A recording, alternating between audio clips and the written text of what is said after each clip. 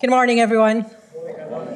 No matter how many times I stand up here, it's always kind of frightening. I get butterflies in my tummy, which for me is a bit of a double whammy because I have a butterfly phobia. But I was listening to a preach by Francis Chan the other day, and he was talking about the fear of Jesus versus the fear of man. And that kind of put it into perspective for me, because we fear Jesus because he is the Almighty God. And, standing up here, sharing what God has put on my heart, if I don't do it, I have God to face. If I do it and I offend you, what are you going to do? Email me? That was Francis Chan that said that, not me. I'd love to claim it as my own. So I'm probably going to be a little bit offensive today because I'm talking about Jesus is not nice. What does the word nice mean? What does it make you think of? Pleasant, agreeable, acceptable. It's often used to describe people who are people pleasers, the not boat rockers. When I was a teacher, we would ban the word nice from essay writing because it was declared as being a weak word. If you're a guy out there and a girl tells you that you are nice, then it makes you cringe, doesn't it? It makes your toes curl, because you know that you've just been relegated to the friends bench. Jesus is at the heart of revival. The Holy Spirit is zealous in his role to shine the light on Jesus, to increase our desire for Christ, to reveal Christ in Scripture, to empower us to receive Christ and to impart Christ even as the Holy Spirit dwells in us. A revival without Jesus at its centre is just not real. George Bernard Shaw, who's a famous playwright, said, God created man in his image, and then man returned the favour. Do we have a right perspective of Jesus? Do we see Jesus as this nice, smiley guy that, hugs little children, that maybe pats the odd sheep? We know that he loved us so much that he was prepared to die for us, to pay the price for our sin. Don't get me wrong, there's nothing more important. There's nothing of greater importance than receiving the grace of our Lord Jesus Christ. Nothing is more important than the grace of our salvation. The Apostle Paul proclaims, "For by grace you have been saved through faith. And this is not of your own doing, it's a gift of God, not as a result of works, so that no one may boast." Yet for so many of us, it stops here. Jesus is our Saviour. We've that imprinted on our hearts, that image of Jesus when he died on the cross for us. That sacrifice that he made for us. This sinless, beautiful, compassionate man. He loved me so much that he died for me. He took my sin and he took my shame. Jesus is my friend and my protector. But he's so much more. His grace extends far beyond him just being our Saviour. I could talk about so many of his attributes, the greatest one being love. If I spent the rest of my life just preaching to you about Jesus, I still would only have scratched the surface of who he is. You'll be glad to know I'm not going to do that now, but I am going to share just three things that we need to increase our perspective on as we push into revival. So we're going to look at John 1, verses 1 to 5. If you want to get that on your Bibles. This first point is, don't underestimate his provision. It says, in the beginning was the Word, and the Word was with God, and the Word was God. He was with God in the beginning. Through him all things were made. Without him nothing was made that has been made. In him was life, and that life was the light of mankind. The light shines in the darkness, and the darkness has not overcome it. John knew that we understand Jesus better when we start to understand him from the right place, from before creation, from in eternity. To understand Jesus, we need to start by understanding the relationship that he had with Father God before the world began. And this relationship is central to the revelation of the gospel message, central to who Jesus claimed to be and why Jesus said and did the things that he did.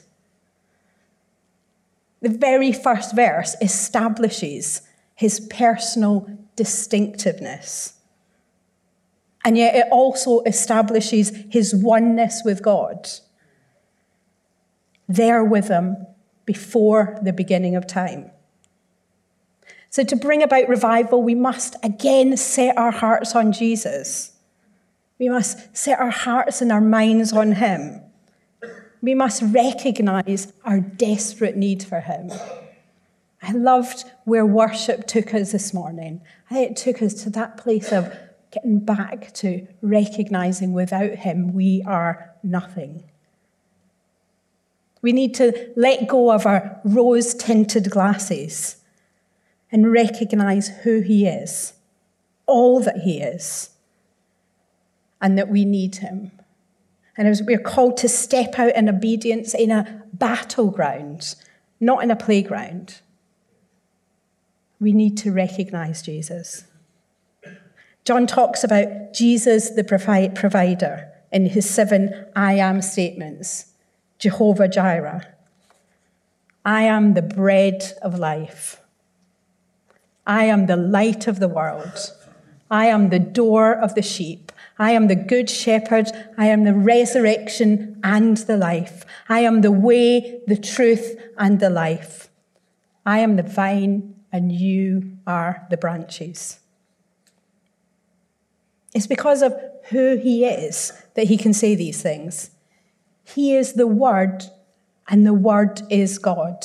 And he was there before the creation of time. Jesus is all we need. He knows all our needs, and he meets all our needs. Jesus came so that we might have life and have life in abundance. He makes provision for us that is beyond all we can ask or ever imagine. And it's time to ask ourselves, where do we get our needs met? Do we get our needs met in money, in status, in things?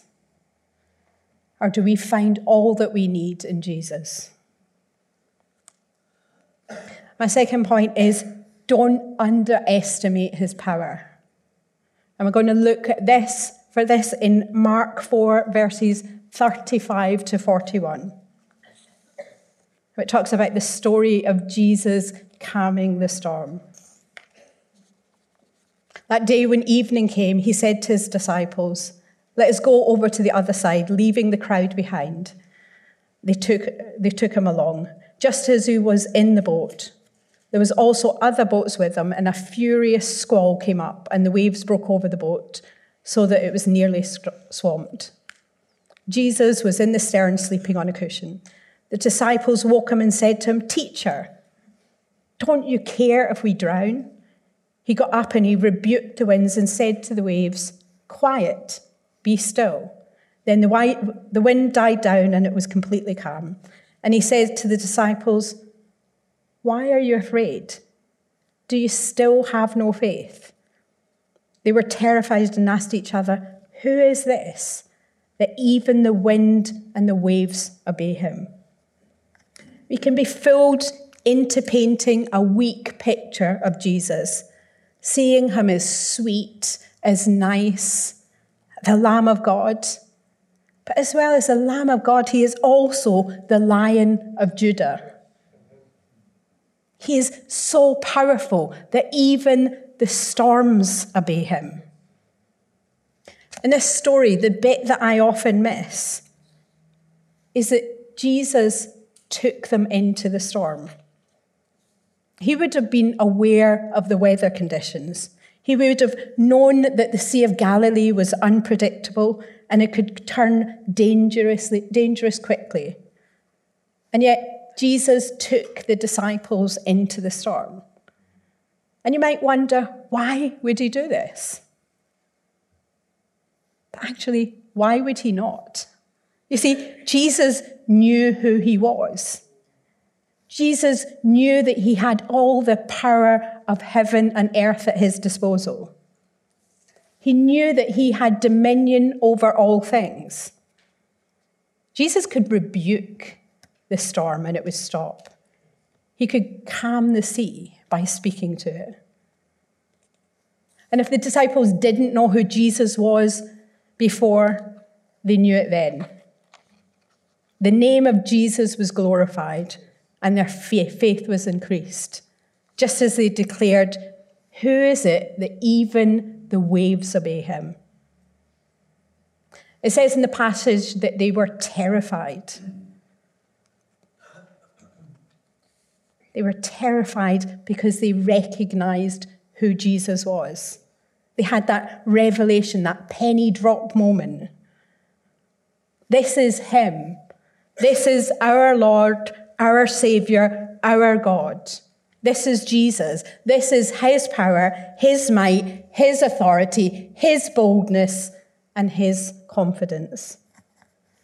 This is the same Jesus that comes and rebukes religious leaders, telling them they're like whitewashed tombs, beautiful on the outside, but containing dead bones on the inside. This isn't nice Jesus.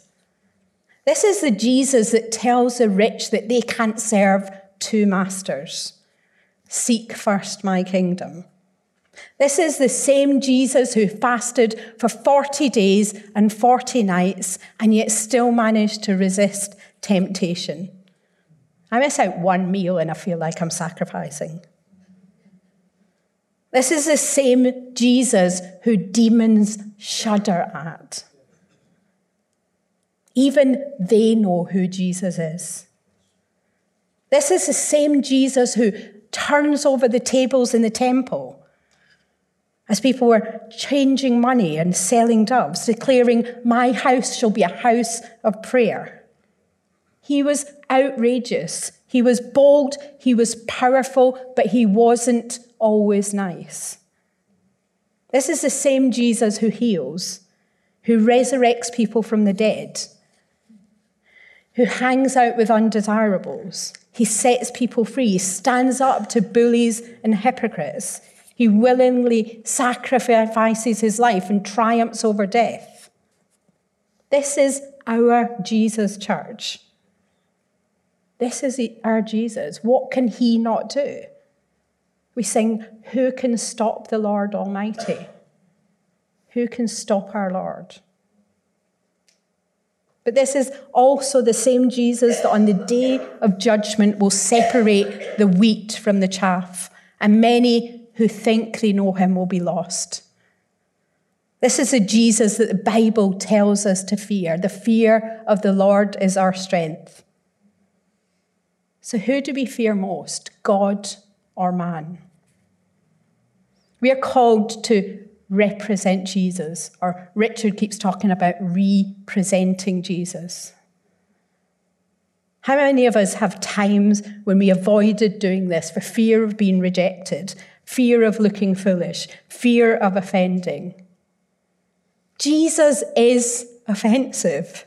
He said some outrageous things. He made some outrageous claims. And the thing is, when we understand the power of Jesus, when we understand that that same power that Jesus was given has been given to us, all that authority, all that power over heaven, which means we are called to do as he's done. And that's sometimes a struggle. We struggle with telling people about Jesus in case it offends them. We think that it might ruffle some feathers. Telling people that without Jesus, they're destined to spend eternity in darkness apart from God is just not really a polite thing to do. Hey, we love being polite. I mean, we are the sort of people that when we bump into people, we apologise. To an unbelieving world, the gospel just doesn't make sense. Because many people want to believe that they're good enough. But the gospel message offends because it says that no one's good enough. And the only way to God is through faith in Jesus Christ. Jesus warned us that sharing the gospel wasn't going to be easy. It says in John 15:20, remember what I told you. A servant is not greater than his master. If they persecuted me, they will persecute you also. If they obeyed me, my teaching, they will obey yours also. The gospel is offensive, but we're called to share it with humility, with compassion, and with love. And then my third point is, don't underestimate his holiness. And for that, I'm going to go to Revelations 1, verses 12 to 17.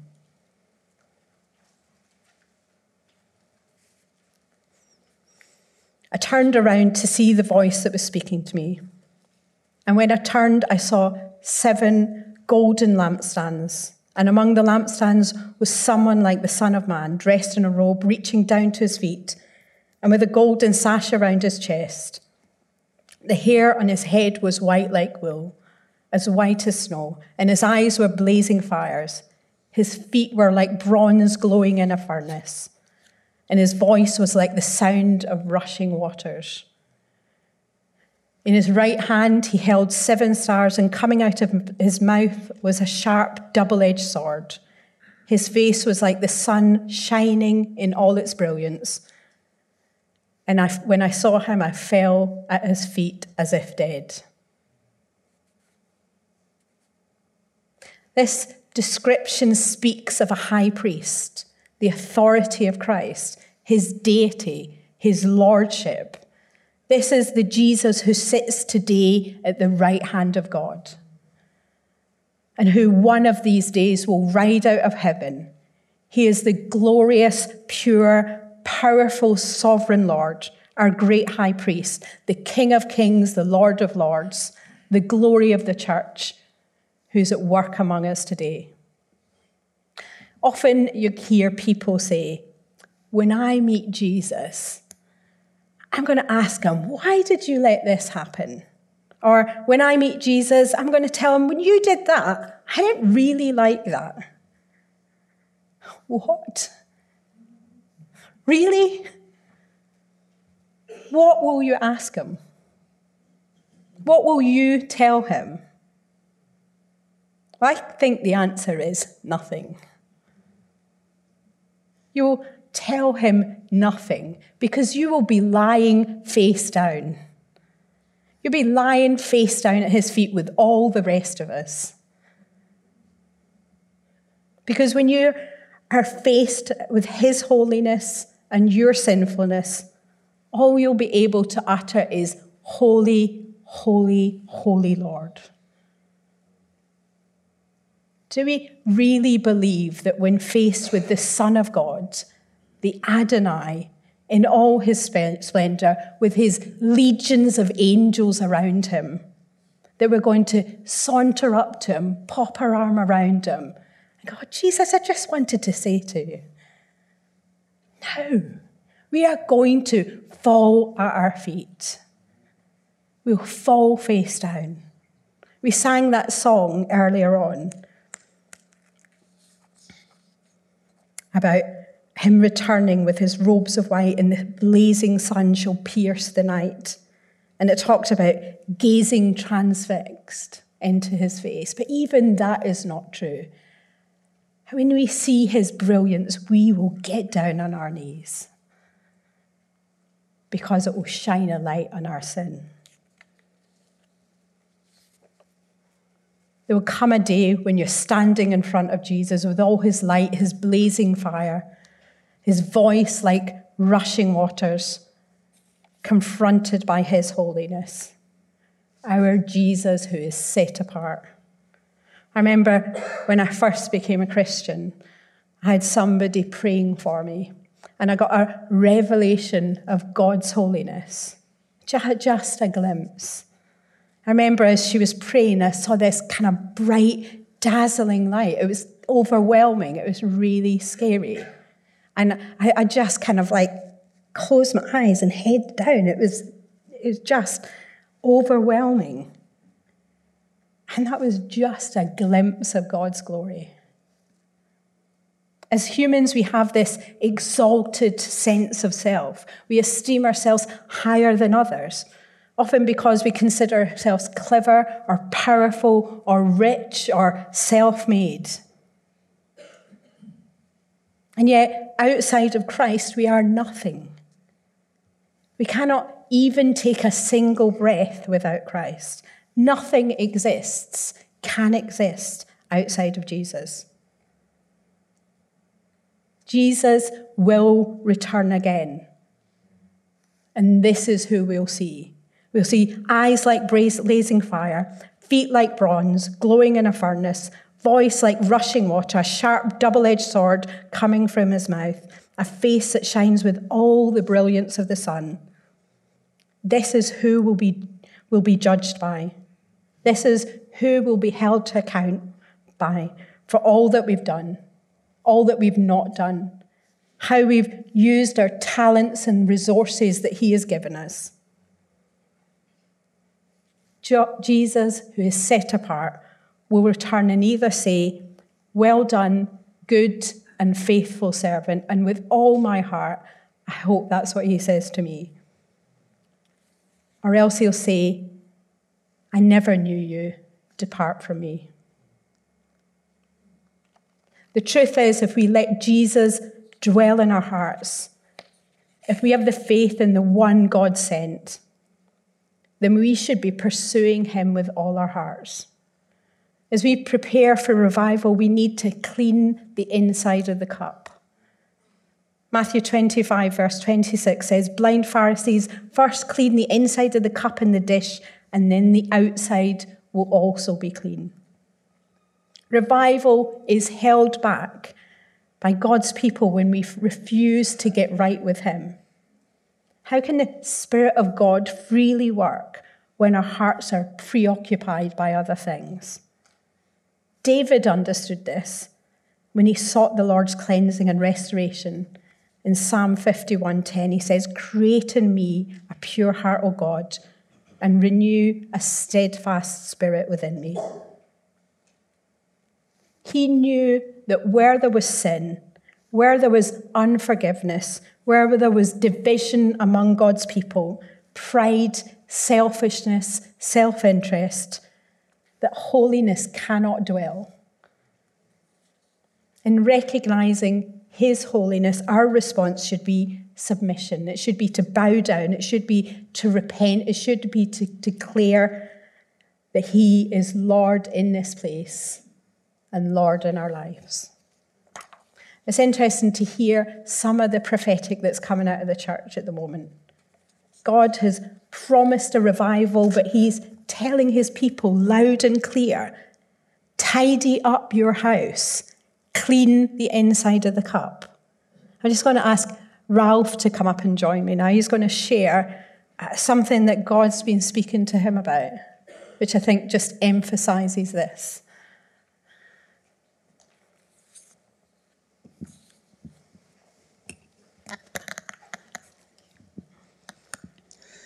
This came out of the prayer week.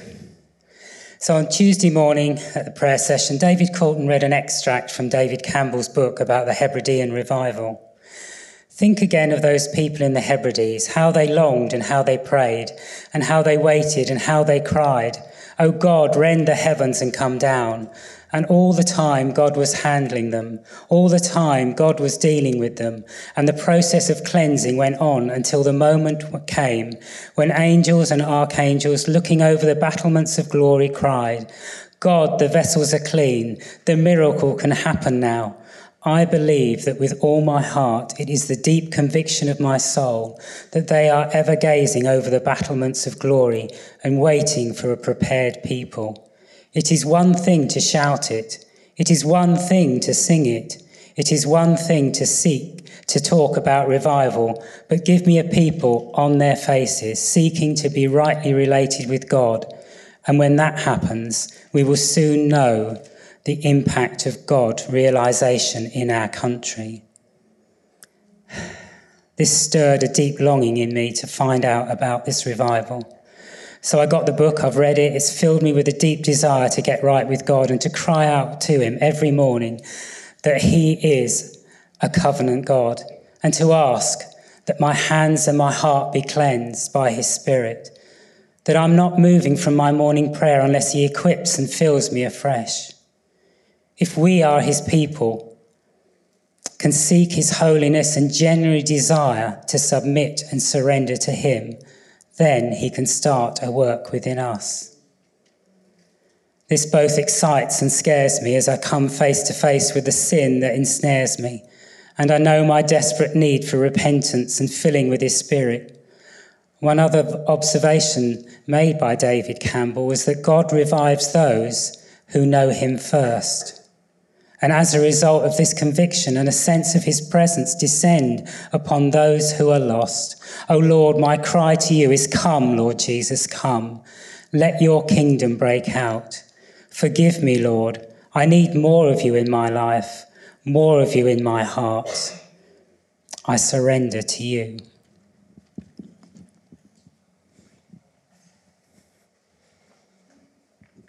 We also have Belinda Ekipan, who's not here today, but she had something similar. She had something around kind of seeds being sown in preparation and how we need to sow them in good soil. We need to make sure that the soil that is there is free from anything that can harm, that can choke, that can prevent growth.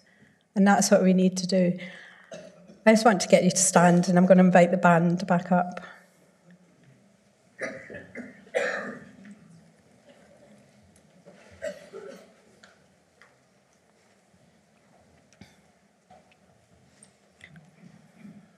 If you close your eyes, we're going to respond to what we've heard.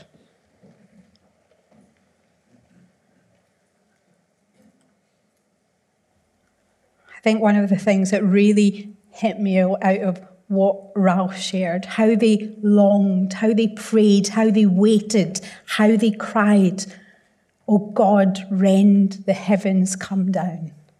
Do we long? Do we wait? Do we cry out for the heavens to come down? Do we cry out for Jesus? Do we cry out for Jesus to reveal the rubbish and the sin in our lives? Our only fitting response to this is to put Jesus back in the centre, to make Jesus our Lord and our Saviour. We don't stand in the presence of Jesus, we fall face down. Father God, we just repent of not having you in our centre. Father, we repent of not crying out, of not waiting and praying and longing for your presence. God, we want to be in that place where you are just above all things, that you're above all the busyness, that you're above all the things that get in the way, that you're above all the things on our agenda. Father, when we think of all that we have ahead of us this week, we think of all the things that we've put above you. Lord God, we just repent. We repent and we get on our knees, Lord God, and we ask for your forgiveness. Father, let your glory come in this place. Let your glory come. Lord, we want you to clean the cup from the inside. We don't want to be a people that looks good from the outside, but the inside is dirty and rotten and dead. We don't want to be a people where there's division in our church. We don't want to be a people where we are holding unforgiveness against people. We don't want to be a people where our priorities are all wrong.